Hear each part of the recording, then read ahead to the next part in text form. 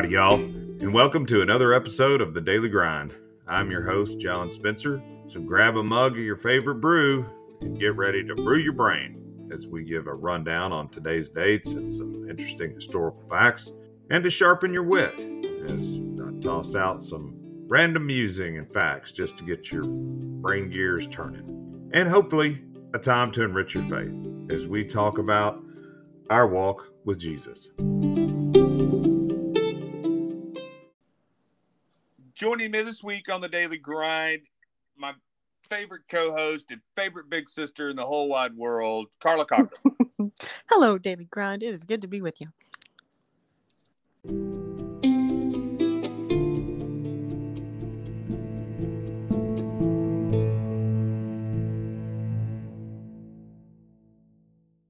Tuesday, August 22nd.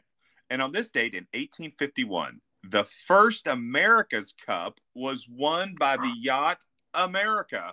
Oh, yay. Yes, and the America's Cup is the oldest international sporting trophy. How about that? And Those we won famous- the first one. The first one. Okay. And on this date in 1864, 12 nations signed the first Geneva Convention, establishing the rules of protection for the victims of armed conflict. I did not realize that. 1864, the first one. And on this date in 1989, Nolan Ryan struck out Ricky Henderson to become the first Major League Baseball pitcher to record 5,000 strikeouts. He holds so many records that are going to stand forever. He retired with a total of 5,714 strikeouts. Oh, man. The Nolan Ryan Express. He's a good guy. Yes. And August 22nd is Bao Day. It's that day where we savor that delicious famed dumpling. Some people call it Bao Zai or Hot Asian Bun Day. Anyway. Oh, okay. It's Be an Angel Day. Okay. It's Never Been Better Day. Okay. That's Bean, B-E-A-N. Yes. But it is not a day about beans. No? No, Never Been Better Day. It's a day you should make sure you enjoy the companionship of your pets and share their love that they give you with others. And this day is named in honor of the birth of celebrity therapy golden retriever Bean. Oh, I had no idea. Never Been Better Day. Okay, I'll celebrate that. It's also Pecan Tort Day. I'll celebrate that. And it is Surgical Oncologist Day. All right. Grateful for those people. And it's Tooth Fairy Day. Okay. Which is basically like a mythical surgical oncologist. Right. Oh, my goodness. And now it's that time on the Daily Grind to sharpen your wit. Hey, a few Daily Grinds ago, we talked about Janine Clement, who lived to be 122 Right.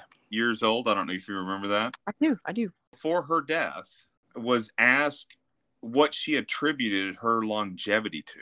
And I thought this was interesting because something, you know how it is, you talk about anything and the internet spies on you, and so you find stuff. And I was like, yes. Anyway, this interview she gave, she attributed her longevity to a diet of olive oil, port wine, and 2 pounds of chocolate every week. Oh, she's living the dream. Okay. 122. Okay. I'm going, I think I may start making some modifications. Eat more chocolate. I'm convinced in the event of an apocalypse, I'm probably going to waste the first 10 minutes just wondering why the internet doesn't work. Yes, I'm going to miss the beginning of the apocalypse. Yep. Author Joe Hill was determined to make it on his own as an author and kept secret that he was, do you know who his dad is? No. Stephen King's son. Oh. In fact, his own agent didn't know that Stephen King was his dad for 10 years. Whoa. That's Right. a secret. Wow. Most American car horns honk in the key of F. I did not know that. I'm going to have to pay attention to that. Yeah. Now, foreign cars, I can't. Only American. That's all I can say. Okay. That'd be interesting. Now I've got something else I can got have to find out. some harmony, Yeah. some dissonance also. Okay. Reflections are just echoes of light. That would make mirrors a light echo machine. Yes. Yes. Yes. I don't know about you, but Mr. Rogers' Neighborhood probably was one of my favorite kid shows. Right. That little train, those sweet puppets, the people were behind. But it's odd when I step back and think about that show started and ended with a middle-aged man changing his clothes. Yes, it did. I found this quote personally appealing, and I think it will mean something to Brett too. Andrew Jackson once said that it is a damn poor mind indeed which can't think of at least 2 ways to spell any word.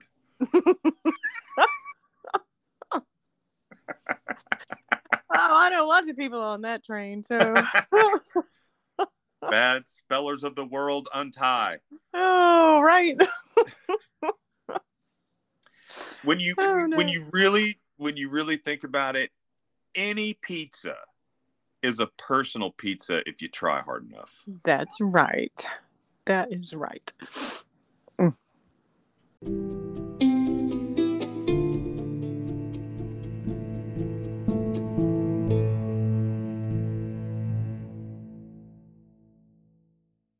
And now it's that time on the Daily Grind to enrich your faith. Yeah, I often joke about what I'd do if I had access to time travel. My main fantasy involves me probably spending all my time going back and punching my younger self in the face for something I was about to do or say. But the irony is that I've been reading through some of my journals from the past decade, and I've come to realize that if my younger self had access to a time travel, he might just want to travel forward in time and give present me a punch in the face. It seems like it is easy to unlearn lessons that we learned when we were in the middle of things and were desperate. So here I am on this spiritual journey, following in the footsteps of Jesus, striving to embody his teachings in my life. And it's a journey that doesn't have a final destination on earth. I'm aware that I'll never truly arrive, but the essence lies in the journey itself, continually following Jesus. And finding the freedom and the presence of Jesus requires the diligent practice of spiritual disciplines. And the moment I start thinking that I've reached the pinnacle, that is when I stop progressing. And I slip into what I call the John life. And it's a life that's dead and buried. And it's devoid of the Christ life that God has given me and that I aim to live out and embody. But thankfully, God's love extends to me at this very moment, just as I am, not as I should be. And that holds true for all of us, for all of you listening. So flashback with me to 2015. During Marcy's grueling 10-hour surgery that was aimed at restoring the function of her paralyzed left facial side, it was during those hours in the waiting room that I had the opportunity to learn some profound lessons. So let me just share some of the lessons from the waiting room. While I was in the waiting room all day, I was not waiting. So here, let me explain. Being present in the moment is an extraordinary challenge for me because our world thrives on instant gratification, microwaves, Wi-Fi, Bluetooth, rapid processors. Everything is about right now, streaming on demand. It's no wonder that we struggle with the concept of waiting. It drives most of us up the wall. However, amid this chaos, a gentle voice whispers, "Be still and know." Waiting only becomes a problem when I'm fixated on the future. In the present moment, there's no such thing as waiting. There's only being. When I consciously immerse myself in the sanctity of the present moment, I find tranquility and rest. Now, this requires discipline.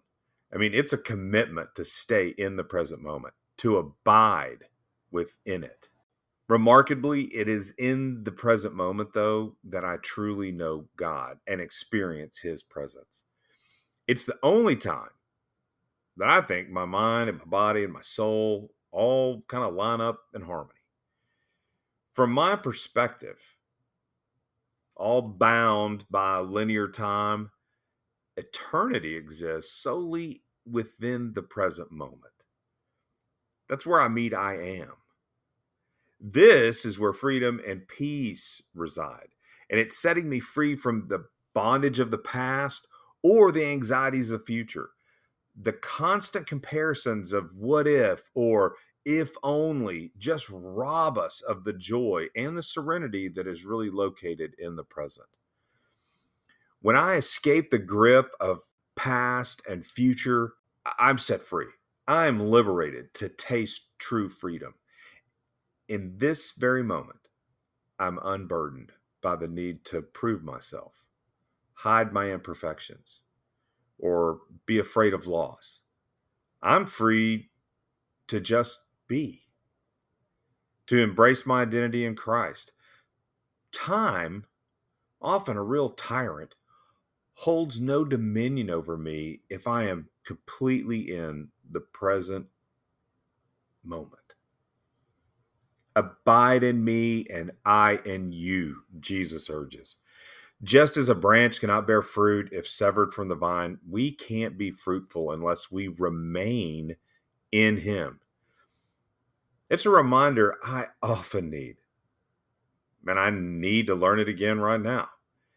And as I'm inclined to wander through time, dwelling on the past, drifting into the future, to remain in Jesus is to remain where he can be found in this very moment, living moment to moment by the grace of Jesus Christ. So, what occurs when I choose to fully inhabit the present moment, the now? Well, my emotions find tranquility. My thoughts gain some clarity. Brennan Manning, in his book Abba's Child, eloquently states that the Christ within us, our hope of glory, isn't a mere theological debate or a philosophical pondering. He's not a casual interest or a side project or a hobby of some kind or a last-ditch effort when our human struggles exhaust us. He is our life, the most profound truth about us. He's the power and wisdom of God dwelling deep within us. And we find him and experience him in the present moment. Let me pray for us. Father, you are always with me. In obedience to you, I'm going to have to go and apply myself to my job and to other things. But as I do, I pray that you will give me the grace to be acutely aware of your presence. And to this end, sir, I ask that you assist me at work. I ask that you would receive what I accomplish at my job as an offering to you. And while I'm doing things today, help direct all of my affections to you and help me in all the moments that you walk with me through to be fully present in each one of them by your grace. Amen. Hey, thanks for joining me on the Daily Grind. I hope to see you tomorrow.